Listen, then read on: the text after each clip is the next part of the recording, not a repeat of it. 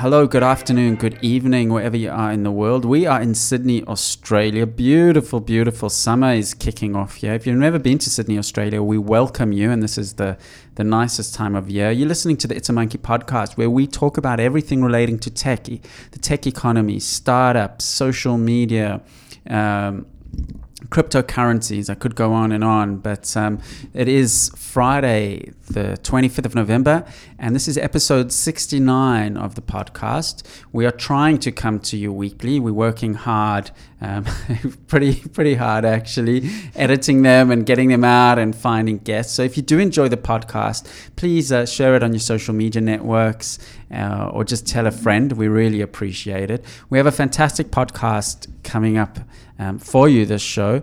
Later on in the show, we'll play an interview that we did with Danielle Tate. Danielle wrote a fantastic book aimed at entrepreneurial women, and the name of the book is The Elegant Entrepreneur, The Female Founder's Guide to Starting and Growing Your First Business. And we chatted to Danielle about her startups, about her book, about entrepreneurship in general and as a woman. So that's coming up later on in the show. But first, we're going to kick it off with some news. We usually like to have a little bit of a touch on some of the stories so we can help keep you up to date. And of course, I'd like to welcome, as always, my co-host, design lead at Managed Flitter, Kate Frappel. Kate, thanks for joining us. No problems. So what's going on in the news this week, Kate? So this week, Instagram are trying out a new live video take, but has a ephemeral twist to it. So I like that word, ephemeral. That first sort of came back into vogue when Snapchat first launched. So ephemeral being it doesn't last forever, right? Yes. Yeah. It's at this stage, very similar to Snapchat. So basically live broadcasting that expires immediately. So Instagram's up until now has not had live video. You've been able to take, of course, it started out with photos, and then you could do short clips. How long is the clips on Instagram? Do you know? Not off the top of my head. Okay, so you could do short clips, video, but you couldn't do live video that has become I wouldn't say popular, but it's become possible on Facebook and on Twitter as well through their Periscope app. And so now Instagram offering the live video, but their twist saying, well, it's not going to last forever. On Facebook, when your live video is finished, it sort of bundles that into a video that people can replay on your feed. But Instagram saying if people don't see it at the time, it's gone forever. Yes. And it's also part of the take on this is that people will be more relaxed if they know that it's not being saved, that it's going to expire and disappear. They can relax and be more themselves while broadcasting. But I mean, if someone's filming you, you're not going to know whether it's Periscope, Facebook, or Instagram unless they tell you, right? Yeah, I guess. But what's interesting is they sort of like they Instagram, but they're now getting into ephemeral, which is Snapchat's side of things. So it's I wonder if it's like a little sort of little jab, just saying, hey, we're here, and we're not gonna give up this fight lightly. No, I think one of the articles I read, a spokesperson from Instagram admitted that it looks very similar to Snapchat, but it won't stay that way. Okay, so of course there's very competitive at the moment. We spoke in last week's podcast on Snapchat's going to IPO. Snapchat's growing pretty quickly. Instagram is owned by Facebook and has got all the benefits of that. I used to use live video on my Nokia 10 years ago. There was an app. Is that even possible? Amazing, right? There was an app called Quick that was funded by Mark Andreessen from famous Netscape and now Andreessen Horowitz. Yeah. And I used to, it was the early days of Facebook and the early days of Twitter. And I used to hit record on my little Nokia and it would ping a link to both of those networks and say Kevin is now live, and it used to work amazingly. And that was even pre the new age of smartphones. So was that just audio or no? It was video and audio. Oh wow! Yeah. Okay, because the Nokias. Oh, I think my first Nokia, I don't think it even had a camera. No, this was sort of this was just around the iPhone time. Okay. One of the more advanced Nokia. A more advanced Nokia. But, this live streaming video was I used to use it quite a lot, So it's been around for a little while, but it seems to be, making a resurgence. I've noticed the New York Times has been doing a lot of live video on Facebook, which has been quite interesting, especially during this election period. A few days ago, they went into a meeting of the young Republicans at, I think, either Columbia University or New York University, and they live streamed the discussion they were having, which was sort of interesting. They seem to be experimenting a little bit with live videos. So I think some of the big media is going to be doing more and more of it. But you know what, though? I think a lot of those news channels need to realize that, and probably have, that people aren't going to be using newspapers or necessarily visiting their websites, that they need to get people where they already are, which is Facebook.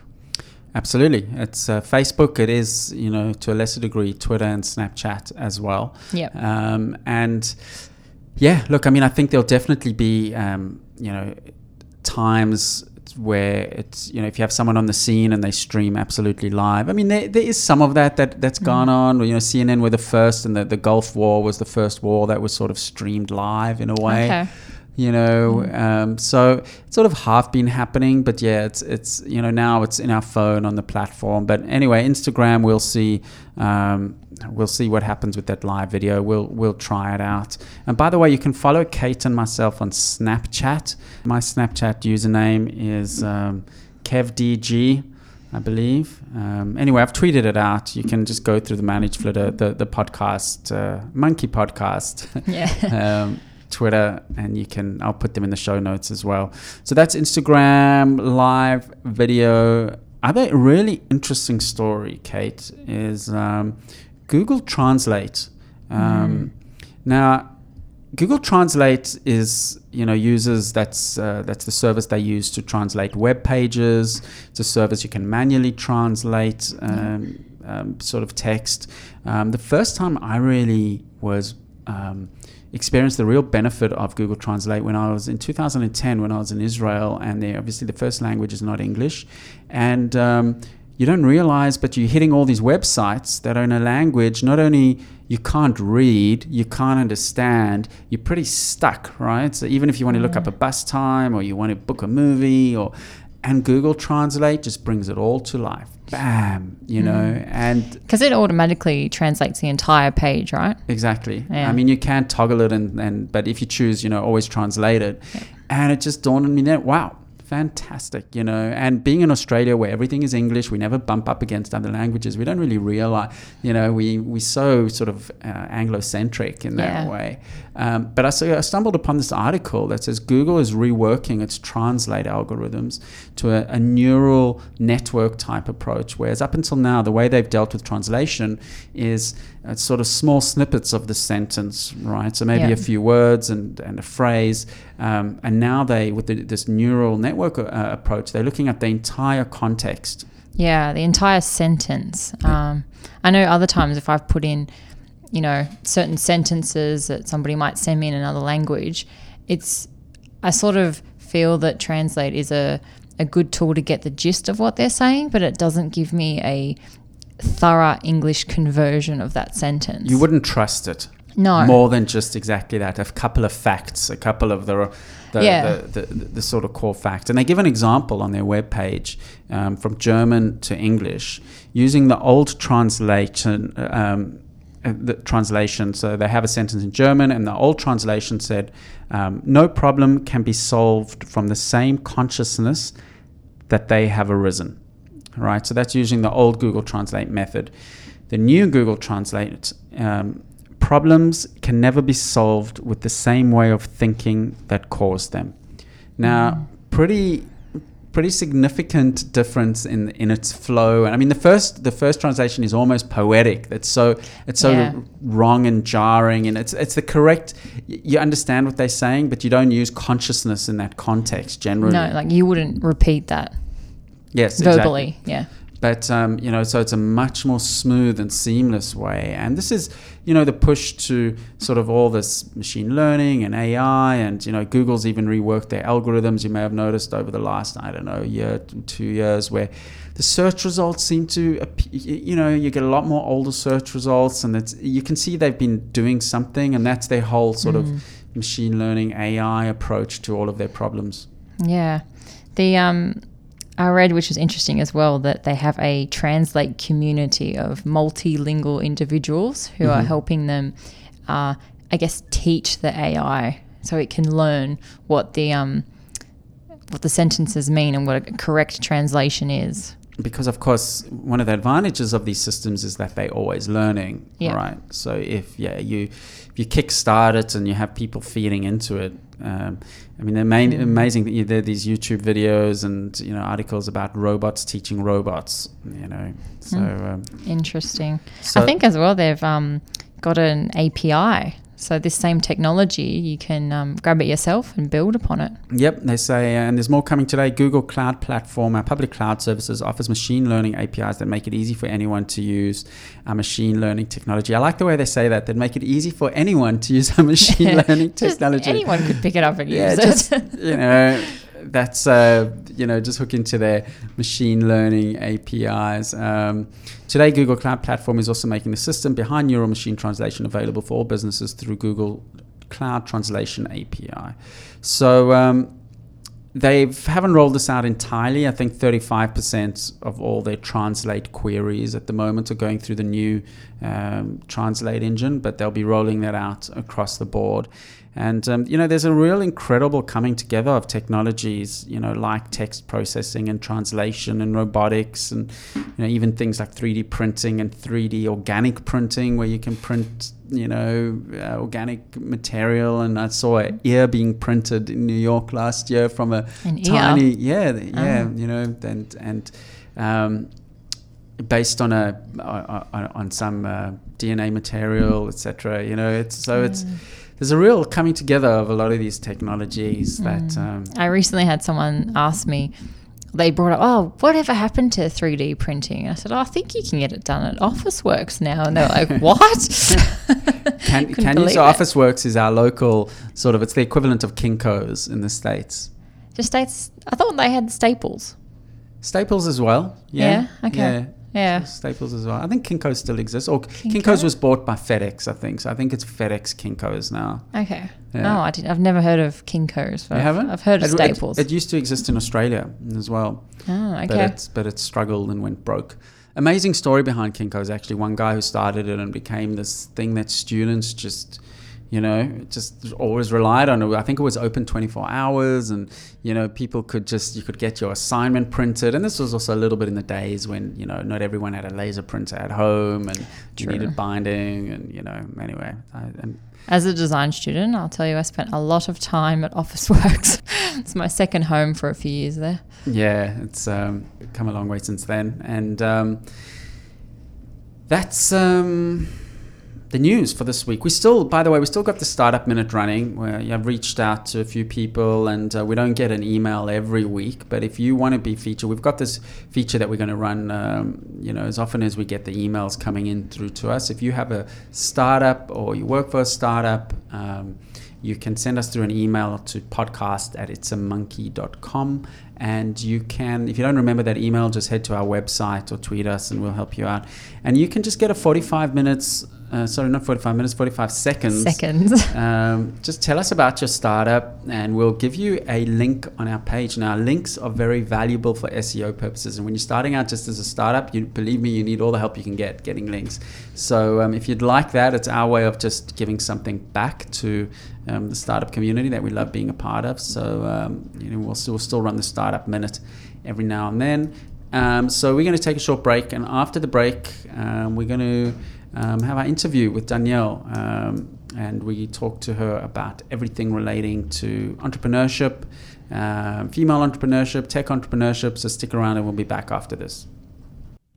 Hi, my name is Dave Zarati, and I'm the Customer Support Specialist here at ManageFlitter.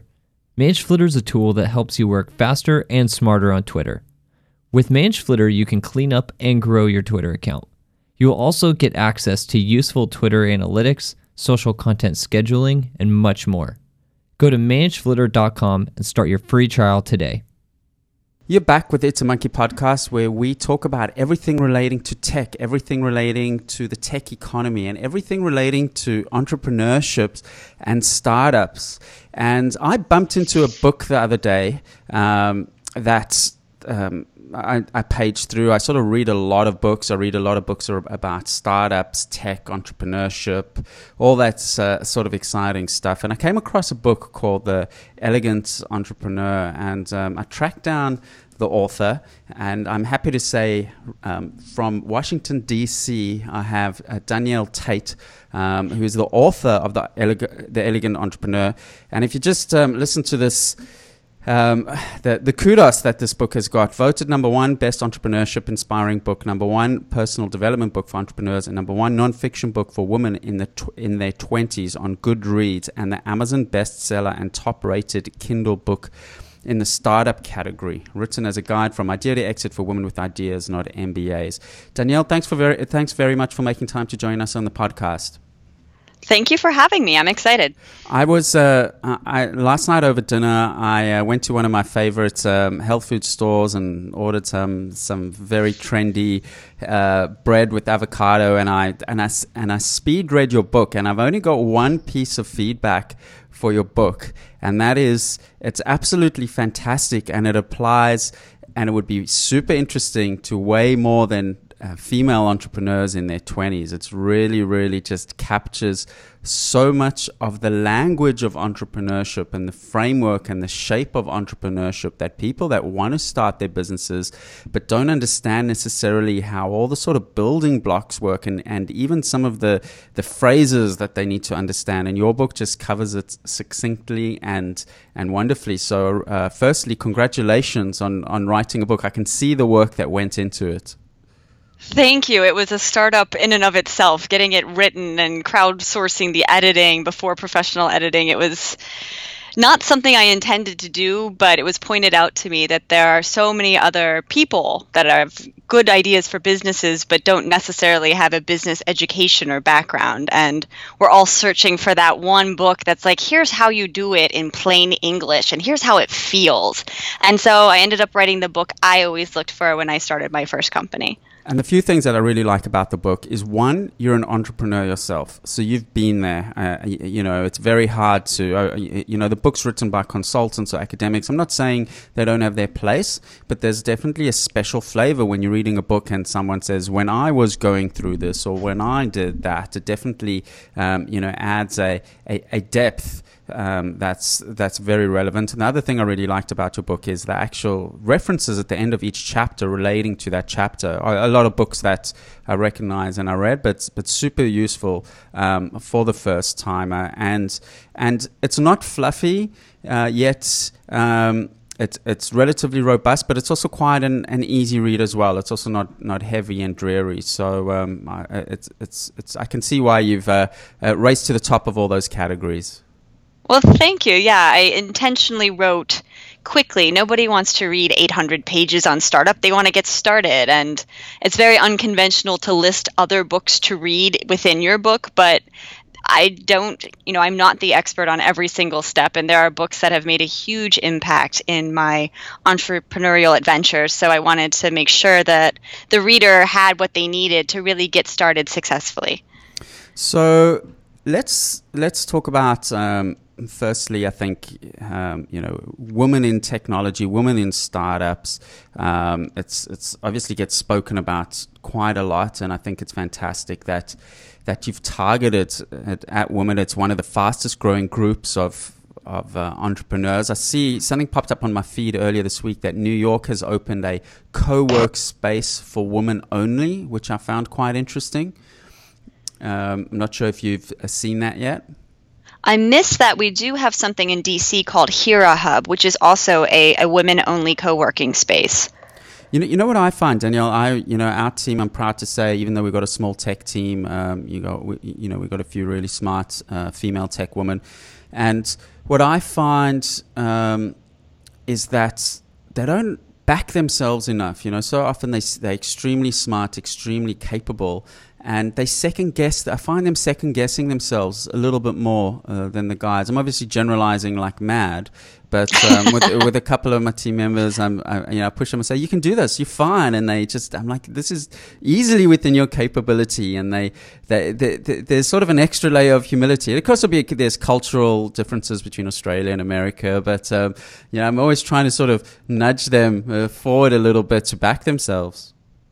It's I think, again, generalizing, which is a terrible thing to do. As women, at least I was brought up to not brag about myself and to be demure. And so in entrepreneur world and in pitch contests and in getting funding, that is the worst possible time to downplay how smart you are and how great your idea is and why you're the best possible person to make this company successful. So there's some different mindsets that work well for women. And in corporate America, they talk about the glass ceiling. And in entrepreneurship, I call it the sticky floor. Like, a woman can think of every reason why it won't work. And if you could just get her shoved into starting, she'll do a bang up job with a startup.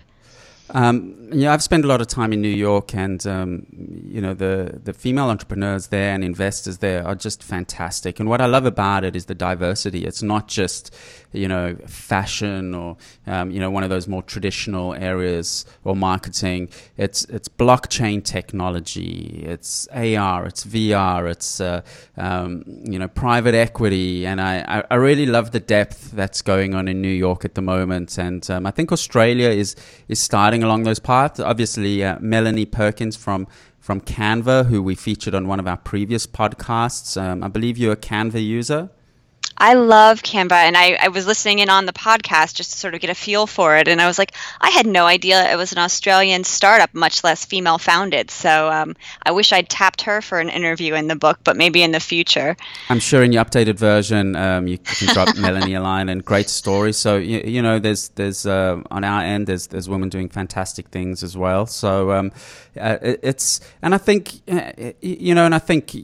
we talk a lot about diversity in teams and cross-functional teams, and I think men and women work well together. That diversity, I think we can both benefit from being open to collaborating deeper and harder. I think our different mindsets, our different approaches, our different socialization can have benefits to a diversified team. I completely agree. I really like co-founded multi-gender, multinationality teams because they end up with much more unique and interesting solutions to problems because they have such different backgrounds and perspectives.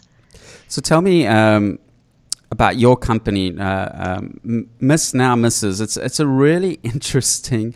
I must say, when I was reading your bio and you were describing it, or it's reading the description of the company, I just thought to myself, wow, talk about an interesting niche. And what's most interesting, and this is such a valuable lesson for first-time entrepreneurs. There's this phrase that we use a lot, and I'm sure you've heard it as well, is eating your own dog food, right? It's like, if you're going to use your own product, that's a fantastic place to start. If you've got a problem, there's a high likelihood that there's one or two or three or thousands of people with that same problem. So just take us back to the problem that you had and how that landed up inspiring you to build a whole business around it. Sure. So I am very much an accidental entrepreneur, and the idea that sparked this rather large company was born of my own frustrations. So when I got married, I decided to change my last name, and pretty organized, had all my paperwork in order, and it took me 3 separate trips to get my driver's license with my new married name. And I was just so frustrated at the bureaucracy and the waste of time, my time especially. And so I was like, why isn't there some sort of service that sort of automates this process? And so my company, Miss Now Mrs., is an online name change service for brides. And what it does is it condenses the tedious 13-hour process of changing your name across, all of your government and state level and personal documentations into 30 minutes for $30.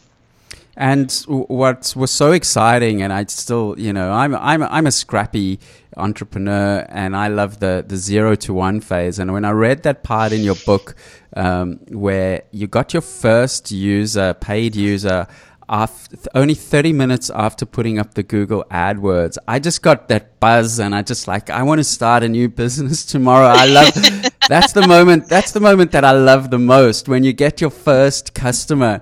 There's a great line in a U2 song, and he says, the end is not as fun as the start, and I think in startups, boy, it's in a way, it's so true, because as you mature into a business, all the admin and, keeping the ship sort of just running is very different to, all that work, and then you switch on the AdWord and boom, you've got your first paid customer.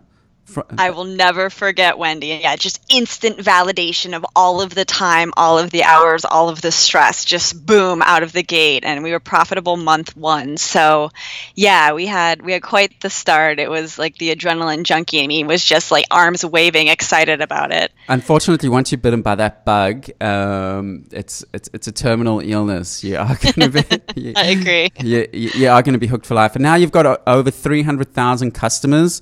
In two countries. I believe that's the US and Canada. Is that correct? That is correct. We just tripped over 350,000 customers, so that's always a nice metric. Fantastic. I mean, it's that's and I think I meet a lot of people that really over reflect on the complexity of the idea, and I've got to get into AR and VR and big data, and insert buzzword here, but there's an infinite number of businesses just to provide tools or services to make life easier. It's being from South Africa, I have gold rush analogies, but selling shovels during the gold rush, selling pans during the gold rush, it was a huge business, Oh, I believe it. So it's not always the super deep complex tech, just something like your service. I wonder, is there an equivalent in Australia? Do you know? I'm not sure. I dug around quite some time ago as I was looking at possibly expanding into Australia. And at that point, this was maybe 2-3 years ago, there wasn't anything similar. So it didn't make sense for me to foray into your lovely country without a really good partner who had already had the bride. So a huge planning website, for instance, that would have made it very simple to roll out. So at the time, it wasn't quite worth the investment in the research to then chase a new market, but it's not off the table. Yeah, I would imagine it's relatively specific to each jurisdiction. I mean, Australia's bureaucracy is pretty good as far as bureaucracies go. I mean, I grew up in South Africa. When you wanted to renew your driver's license, you had to be at the office at 6 a.m. Otherwise, you would not make it to renew it, and it would be a whole day's exercise. I still can't get used to the fact that in Australia, you can walk into the RTA, which is New South Wales Roads and Traffic Authority, and you can renew your license, if you're lucky, in 15-20 minutes. I still just put me out of business.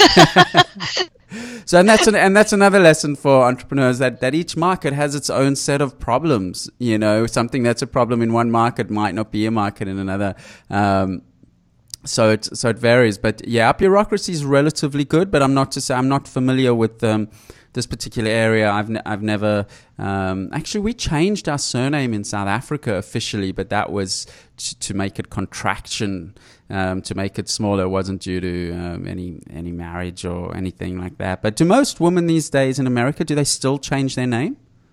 It's a huge market. So in the U.S. alone, there's 2.3 million marriages annually, and 88% of them still change their name. 88%. So the majority, is that figure dropping or staying the same, or? It's fluctuated, and what's bubbling up is a rather fabulous sociological observation in talking to over 300,000 women.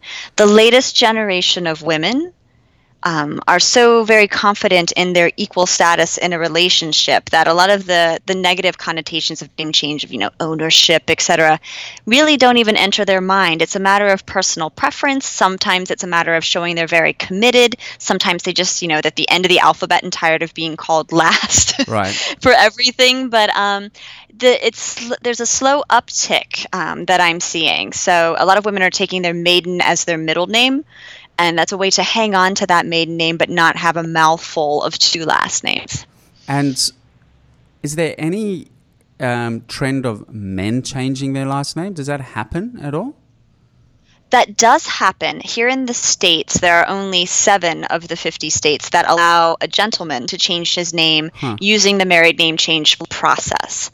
So I have a few customers that have used Miss Now Mrs. and just had to turn a blind eye to all of the cakes and wedding dresses, but not very many gentlemen, no. Interesting. My gut tells me Australia's similar to America in trends. If I think of my friends, I would think about 80% of them that get married have changed their name. Some have hang on to them, usually for professional reasons. Actually, they've built, medical practice or something, and they just prefer to keep going with the momentum. Interesting. One of the areas in your book that you spoke upon. A couple of areas that I made notes about, which I think people can definitely focus on. The 2 areas I noted were mentors and building out your support network before you need it. And I really can't emphasize the importance of both enough. And particularly if you're a solo founder, but even if you're not a solo founder, to have an accountant that you can trust, to have a lawyer you can trust, to have friends you can process this with, to have mentors that have been there. And don't wait until the shit hits the fan. And just as a note, the shit is going to hit the fan. As sure as the sun will rise in the east at some stage, and probably multiple stages, the shit is going to hit the fan. And to have someone you can talk to, or multiple people, when I am going through a tough week for whatever reason, I will go through my mentor list, and I mentor other people. So I think that, if anything, it's almost one of the best tips. It's a long and hard journey, and life's hard, entrepreneurship's hard. We need to help each other along the way. Yeah, no, absolutely. Like to have an entire subchapter devoted to building a support team before you need one. And there's sort of this invisible safety net. Obviously, we're not risk averse. We're entrepreneurs, but knowing that, yes, it's an investment, but I do have a good business lawyer who has helped me tremendously in intellectual property theft cases and all kinds of things, to have a proper business accountant, to have advisors that have done things in e-commerce, just having those people know from the beginning what you're doing and help you form this company and understand the story and keeping them engaged and updated. So when, as you said it, shit hits the fan, you're not all of a sudden, frantically Googling, ooh, business lawyer Sydney. You have someone who not only knows you, but knows your business and the best way to help you.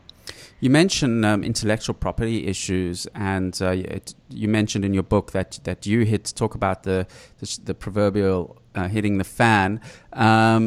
You hit a bit of a bump in the road. Tell us about what happened, how you dealt with it, and how you came out the other end. Sure. I hit actually 7 bumps in the road, but the biggest one was by far the first one. Uh-huh. So at heart, I'm a nice Methodist girl from Pennsylvania, from a very small town. And so I think I was a bit naive as an entrepreneur. I thought, you have this great idea, you work really hard, you launch it, and, you continue to do the hard work, but you reap the successes, and everyone does their own thing. And in reality, when you have a good idea, other people are like, ooh, that's a good idea. That's making money. Maybe I should do that too. So we had an instance where a gentleman came in and logged into the site over 170 times and mined all of the data, all of the processes, all of the forms out of Miss Now Mrs. and created a copycat website with almost the same logo, stole the story that, he and his wife got married and there wasn't a name change service, and started to catch some press and gain some traction. And I had the very difficult decision as a very young founder, I was 25, to either take the money coming in, take business revenue and fight in court over this, or to try to use that money to outgrow and outmarket this copycat competitor. And after weighing it all out, I realized we were just too new. We hadn't built a brand yet. We hadn't locked up the strategic partnerships we needed.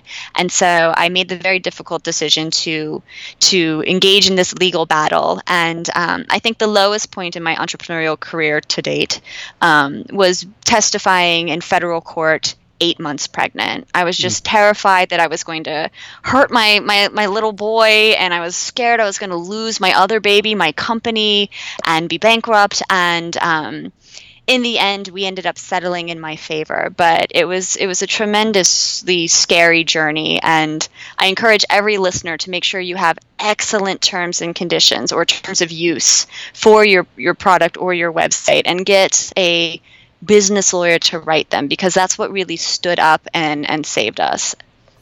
Wow, that's really, that's really must be a defining moment. But I think, when you go through these tough periods, all you can do is just keep on walking through them. Yes. And you come out the better end, learning and growing. And no doubt, it's. I think the issues that I find the hardest are when people let you down. I mean, I think I'm like you, where I give a huge amount of trust and assume the best from people. And when people let you down, it's very, very heartbreaking. It's almost a double whammy, as opposed to some technical issues or it's just the marketplace having a bit of bad luck. But when human beings, when you see the worst of them, it can be very disheartening. Yeah, demoralizing almost. Yeah, and all the focus for your startup that should be going into innovation and partnerships is getting sucked into this really negative battle. So yeah, it was a very interesting point that I'm very glad that I managed to pull myself through. And on the flip side, startups also can't over-engineer things like legals and things like that, because sometimes people come to me and they I haven't started my business, but I'm going to spend all this money registering this and registering that and having professional employment contracts, and they're going to spend a fortune of money. And I just say, whoa, just it's your timing is a little bit off on that. You can get proof of concept, and it depends what type of business it is, but you can get a little bit of traction beforehand. And that's the art of the startup, is finding that sweet spot of doing too much or doing little, to under-engineering or over-engineering, whether it's your tech or whether it's your process or whether it's your legals. You got to find that sweet spot. I completely agree. And you're right. Like, you don't have to be, armor plated when you start, but just think about what the special sauce is. What is that key thing that makes your company different and special and successful? And think of maybe an innovative way to protect it. So now we have a locking mechanism. If a user goes through 3 or 4 different forms on the Passport side, we lock their account and have a little pop-up that says, hey, you might misunderstand how to use this. Please give customer support a call. And if it's a bride who's lived many places or is truly confused, of course we turn her account on. If it's someone digging for data, they go away. So it doesn't always have to be a high dollar solution for security. So tell me also, what have been the benefits of writing the book? I speak to a lot of people, and a lot of people, think of writing a book. Was this merely a labor of love? Has it actually fed back into profile for your business? Any other unintended positive or even negative consequences of having a successful book? So I had no intention of writing a book. Again, as an accidental entrepreneur, it took me a while to even take the title entrepreneur seriously. I'm like, oh, I have a small business. Oh, I have a website. But then someone pointed out that there's this vast pool of humanity that have great ideas but don't have MBAs and don't know how to start. And wouldn't it be helpful if they had, a guide that was written expressly for them? So that's how I started the book. And one of the biggest ripple effects so far is just the occasional email or tweet where someone's like, you know what, I read your book and I started up, or I read your book and I'm partway through and I found a new way to scale. So that big give back is rippling back in companies, particularly from women. And then another positive outcome has been speaking opportunities. I had never really done a great deal of public speaking. I was busy, running a company and raising a small child. And now I'm going to colleges and talking at very large companies about ideas and innovation and entrepreneurship. And that's been a really exciting new chapter of life. You mentioned you're raising a child as well. I mean, I don't have children, and my business is my baby. You referred to that earlier. You've got 2 babies. how how does that go? I mean, I when I picture that must be really tough. I usually have the best of both worlds. Occasionally, I have the worst of both. But in being an entrepreneur, I have a flexible lifestyle. Do I work more than the average woman? Absolutely. Do I choose when I work? I do. And so I time my day in such a way where most of the time I pick my son up from school, because that's the 10 minutes, that 10-minute ride home is when he tells me all about his day. Mm-hmm. And, then of course I have a nanny when we get home and she watches him, but then we all have dinner together.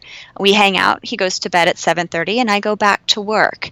So I feel like entrepreneurship is a really wonderful vehicle, especially for women, to define success on their own terms. They don't have to fit this round peg into a square hole of corporate America. They can figure out, what, I can hire to backfill some of my duties when my children are very little because I don't want to miss that opportunity, or, exit and then start the next company. So while it can be complicated, I think that they go together very well. And I consider my son my favorite startup.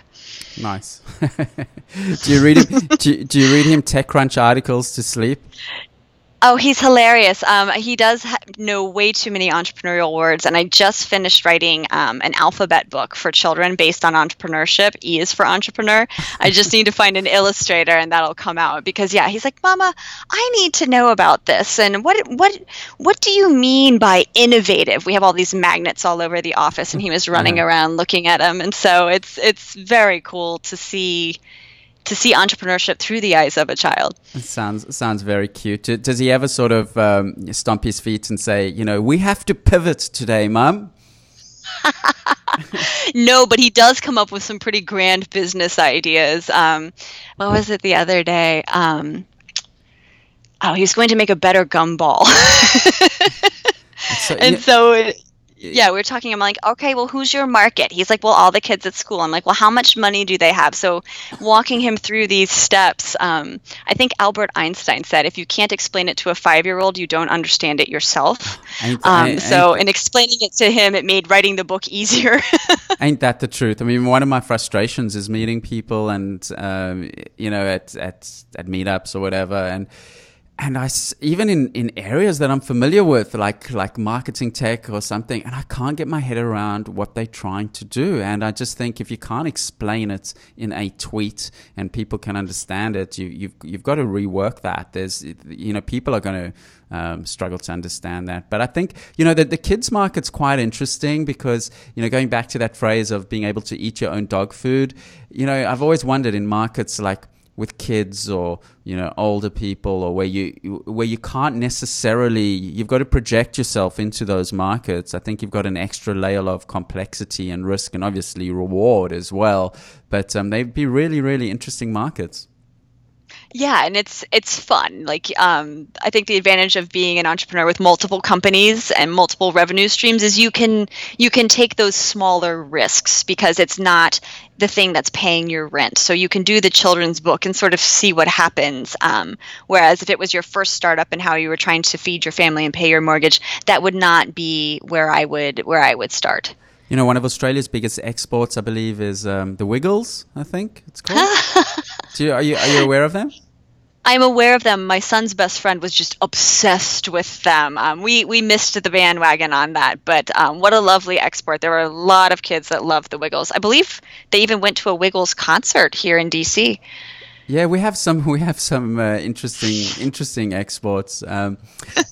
Danielle, what do you think of women in Silicon Valley, San Francisco? There's obviously Sheryl Sandberg, who I think is amazing. Her talk on resilience at, I think it was Berkeley, at the Berkeley graduation ceremony a few months ago, was just fantastic. To people listening to this podcast, if you listen to one talk this year, look up Sheryl Sandberg's talk about resilience, and let's face it, in life in general and as an entrepreneur, resilience is a must. So she's super smart, and her whole lean in philosophy. There's Marissa Mayer, who's I've heard talk at conferences, and boy, does her mind work at 1,000,000 miles an hour. But do you feel there is still a way to go in sort of equality, to the point where it sort of becomes a non-issue and we don't have to have this conversation anymore? Yes, I feel like we're at a tipping point, especially here in the United States. When I first started my company as a woman in tech, I mean, I was the only woman in the room, which I'm totally fine with. I love guys and I enjoy working with men. But over the years, I feel like now we're 30% of the room sometimes. And I mean, I wouldn't go as far as to say 50%, but not in the numbers, but in just the comfort level. Like, oh, she's a woman in tech. That's not a big deal. Female founders are highly profitable here in the States. I think the one place, I mean, there are several places, but the biggest place that sticks out to me where there's still a good bit of room to improve all the way around would be funding. I think less than 2% of venture-backed companies have a woman in a lead position as a co-founder or as a CEO, C-level management person. And as a woman, especially pitching female-related solutions and companies, it can be very difficult to explain the problem to a room full of elderly white men who don't understand. So you end up making a lot of analogies to sports or to cars to help them sort of figure out the problem you're solving for half the population. So I think the more women that become angel investors and venture capitalists, the easier that will be and the more diverse the ecosystem of funding will become. I think there's probably a broader issue with VC sort of industry in general that's not just a male woman. It's a certain type of pedigree, of male as well. Which even migrants may have more difficulty with, or things like that. I mean, it's so basically just more diversity on the investment side of things would be better for everyone, including the people currently in that industry. I agree. Somebody told me recently that your net worth is your network. And if you didn't go to certain schools, or if you're new to a country and still have amazing ideas, there should be someone who understands you and hopefully looks like you, that's available to support you. And I feel like crowdfunding is also helping as well, because it lets you reach a much broader audience that may understand your problem more so than larger venture capital firms. So you based in DC, is that correct? That is correct. 12 miles from the White House. And what's the most famous startup that's come out of DC? We don't hear about DC that much. It's obviously governments. I would imagine there's a lot of government-related startups there. I mean, yours is almost it's a bureaucratic startup, for lack of it's not the most sexy phrase, but in a way it is. Living Social. I don't know if you're familiar with them. Sure. They were DC founded, although they were just purchased by Groupon for a negligible fee, so not our shining star any longer. A ton of tech companies, a lot of military. Caught me off guard on that one. I'm going to get harassed by people after this podcast for not mentioning their companies. But our media does a great job covering politics. They do a very poor job covering business and entrepreneurship and startups. So it's a little bit frustrating living here, because it's a hotbed. There are so many cool tech companies coming through and doing things and innovating, and then they have to go begging in New York and Silicon Valley to get funding and get recognition. So there are a lot of us here in DC working very hard to sort of change that. And what's DC like at the moment? I mean, by the time this interview plays, the election might be done and dusted, although who knows what's going on. But what's the vibe, bro? I mean, the whole world is just enthralled by this. I don't even know what to call it. To this story, this drama, this soap opera. Soap opera, yeah, that's going on. What's the feeling on the streets there? We are all very embarrassed. On the worldscape, to just be under the microscope on this particular election. I don't think it matters what party you're affiliated with. I think we're all scratching our head and wondering, how did it get to this point? What's broken in our electoral process that put us where we are currently? So I think we have been beat to death with media coverage of every nuance of the election, of the candidates, and we're all done. I can't wait for election day to just be done with it and deal with the fallout and muddle through for 4 years and start over.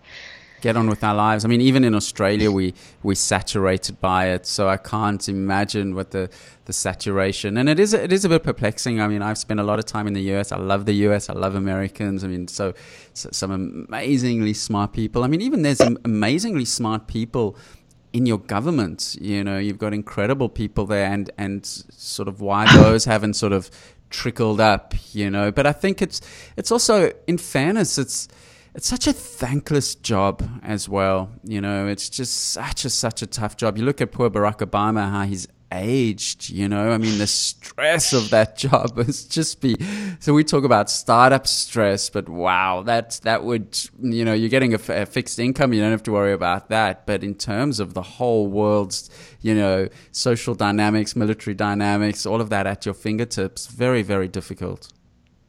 No, I agree. And I look at Canada and their prime minister, and he has done the things he said he was going to do and is quite likable and dynamic and makes very logical decisions. And I'm like, we have an even larger population pool than Canada just per capita. I'm like, what are they doing that we could mimic? Like, how can we pivot our system to innovate and make this a little bit better? So I think we're all just sort of holding our eyes shut and trotting along and really hoping to make the best of whatever happens. And I think there will be a lot of change in the next election. That would be my prediction. It will be a very big change platform.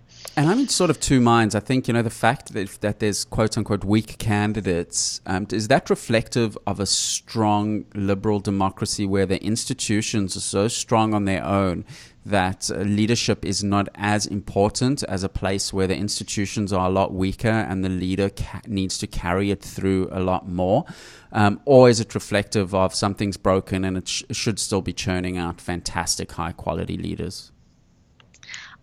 Those are very excellent questions, and I'm by no means qualified to be talking politics with you. But don't worry, I'm not qualified. Personal viewpoint. My thought in all of this, and in doing the Canadian comparison, just because they're our good neighbors, their race is much shorter.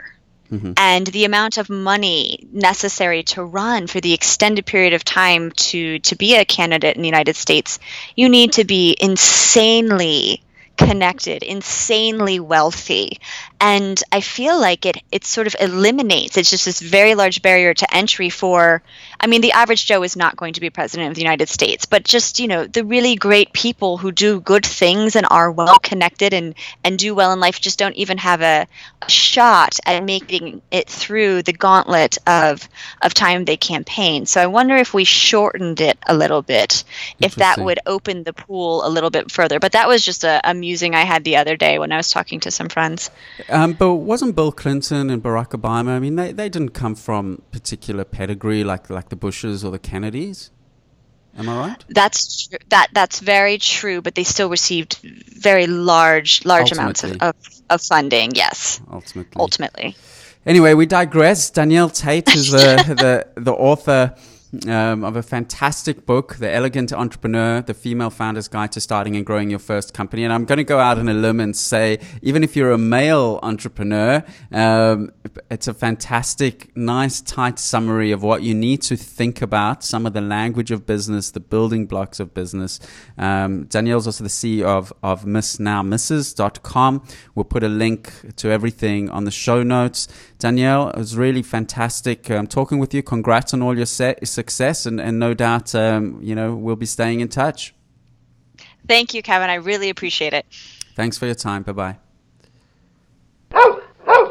The It's a Monkey podcast is brought to you by CheckDog. Use CheckDog to easily review and monitor your website for spelling errors, broken links, and broken images, all with the push of one button. CheckDog can also automatically monitor your website and notify you of newly introduced spelling errors. Go to checkdog.com/podcast to receive 50% off your first month subscription. CheckDog.com, helping the world's leading websites keep their content error-free.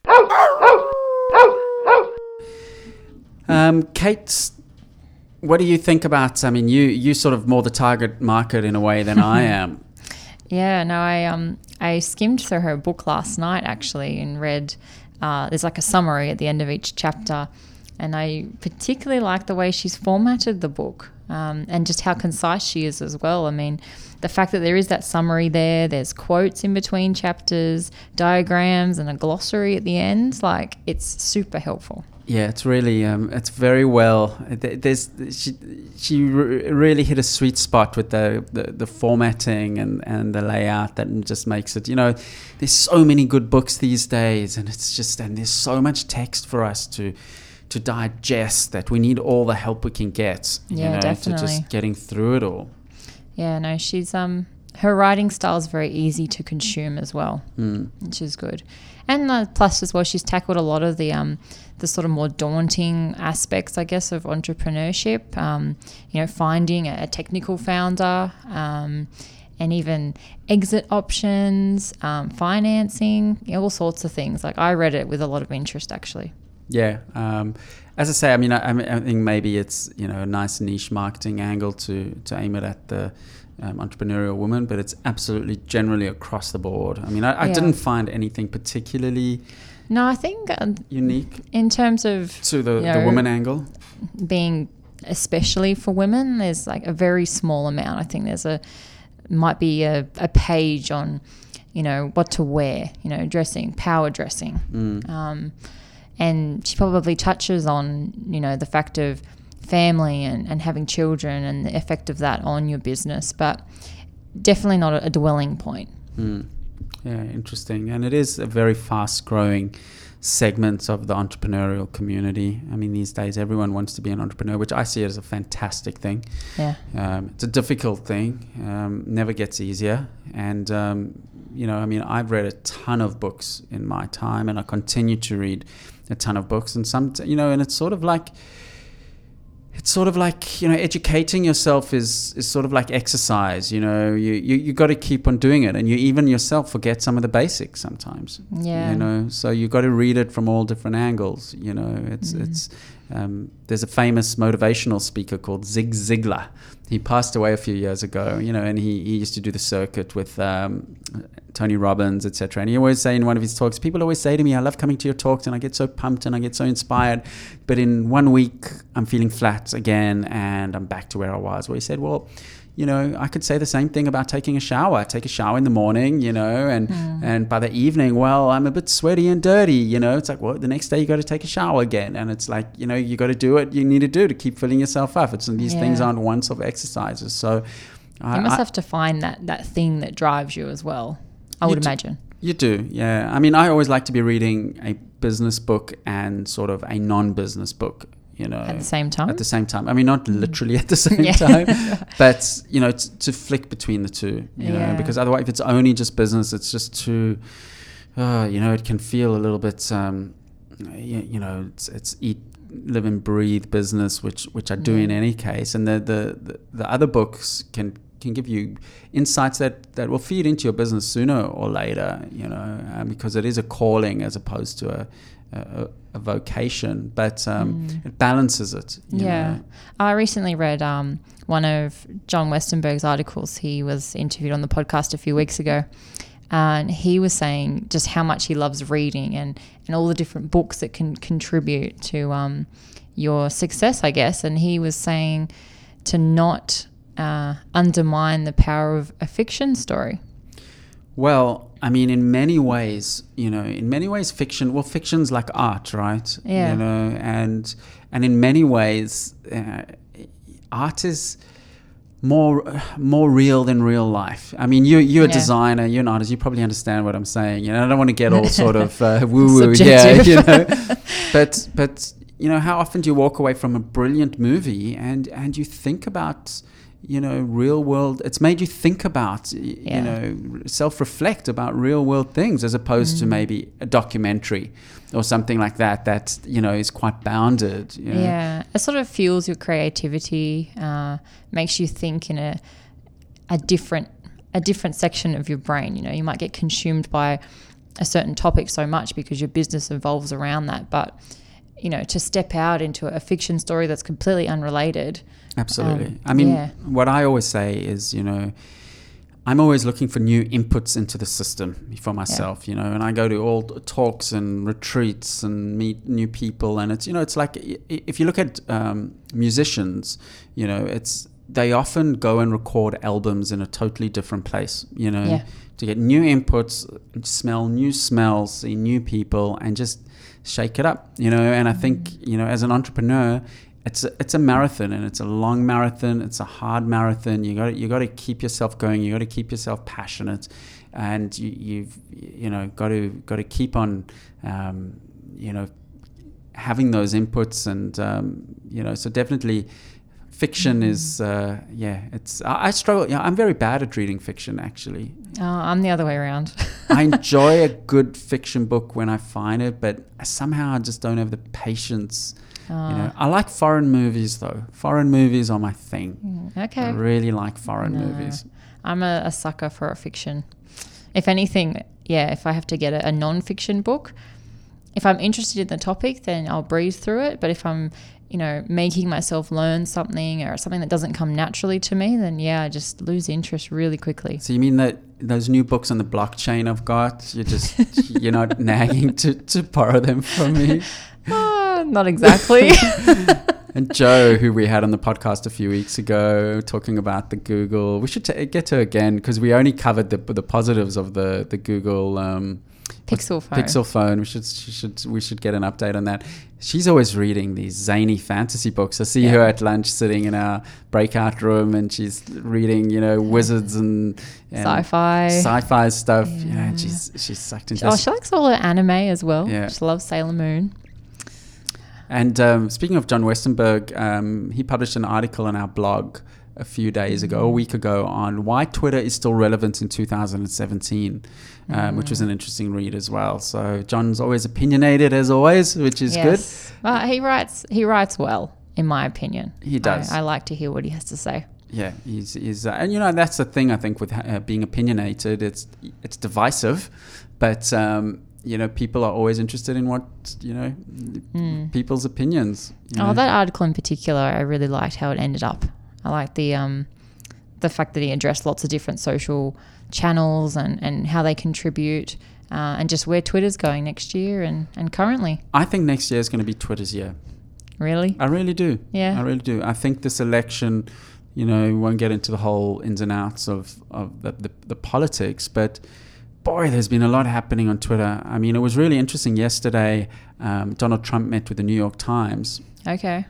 How'd that go? And a couple of members of the New York Times live tweeted from the meeting. Yeah. Right? And it was fascinating. You read their blog post about it, and it was fantastic. And I think that's really just, I said, this could only happen on Twitter. You know, and that's where Twitter really shines, as the real-time platform. And I think I think they're sorting out some of their challenges, and I think next year is going to be the year of Twitter. The live tweeting and having a relevant hashtag definitely makes a difference. I was at a conference a few months ago, and the amount of likes and retweets and stuff I got on the tweets that we used for the conference was just unbelievable. And that's why I've always said it, Twitter should have an event, like on your Facebook, you can create an event. Yeah. Right? Twitter should have that, because people can create it, bundle the hashtag in it, the event kicks off, it just feeds into it, and boom, boom, integrated, straight into a calendar. Yeah. You could even tweet in anticipation of the event. Yeah. I mean, apparently Jack Dorsey is a very big fan of this podcast. So, he, so Jack, come on, just get your product team. Sort it out. Sort it out. Make it happen. Yeah. Look, these things aren't, they're not idiots. They're very smart people at Twitter. And, the bigger a company and a platform becomes, the more dependencies there are, and that's why, there's always room for a startup, a small startup, a 1-person, 2-person startup, because you can move fast. Yeah. Right? That's your biggest advantage. Your biggest advantage is IBM or AT&T or Telstra. They cannot move. They just cannot move. Yeah. Spoke to someone who's working at Qantas in the tech side, and he just said he's just so frustrated with the velocity is just not there, right? Because there's dependencies. You have to get sign off, and so small business. That's what I miss about the really small days when we started Manage Flitter with James, and it was sort of just the two of us, and it just move, But unfortunately, things grow, and their dependencies. It's just the way it is. It's impossible to avoid that. Yeah. It's I mean, I just guess taking that laws of idea back physics. to Danielle's book, she mentions the struggle of finding a technical co-founder. You know, you were just lucky enough to have James here. Was that the case, or? Yeah, James. James was working on CheckDog. Yeah. James was brought in to work on CheckDog and to help with some of the client work. And we struck out with James being a genius, and It's fortunate. fortunate.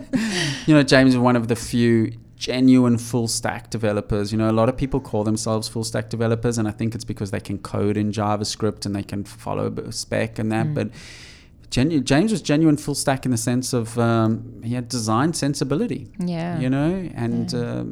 A genuine design sensibility, and an amazing developer, super smart guy. I mean, and he's actually on a lot of the podcasts I did with James. If you go back to, I don't know, maybe episode 40, 45, 50, all those podcasts up to there, myself with James, so you can listen to them. And he's got his own startup now, ChargeDesk, which is doing in the payment space, which is doing quite nicely. But we're lucky, Melanie Perkins from Canva, who we also had on the podcast, and she also said, she spent quite a few months, if not longer, trying to find her technical co-founder. Yeah.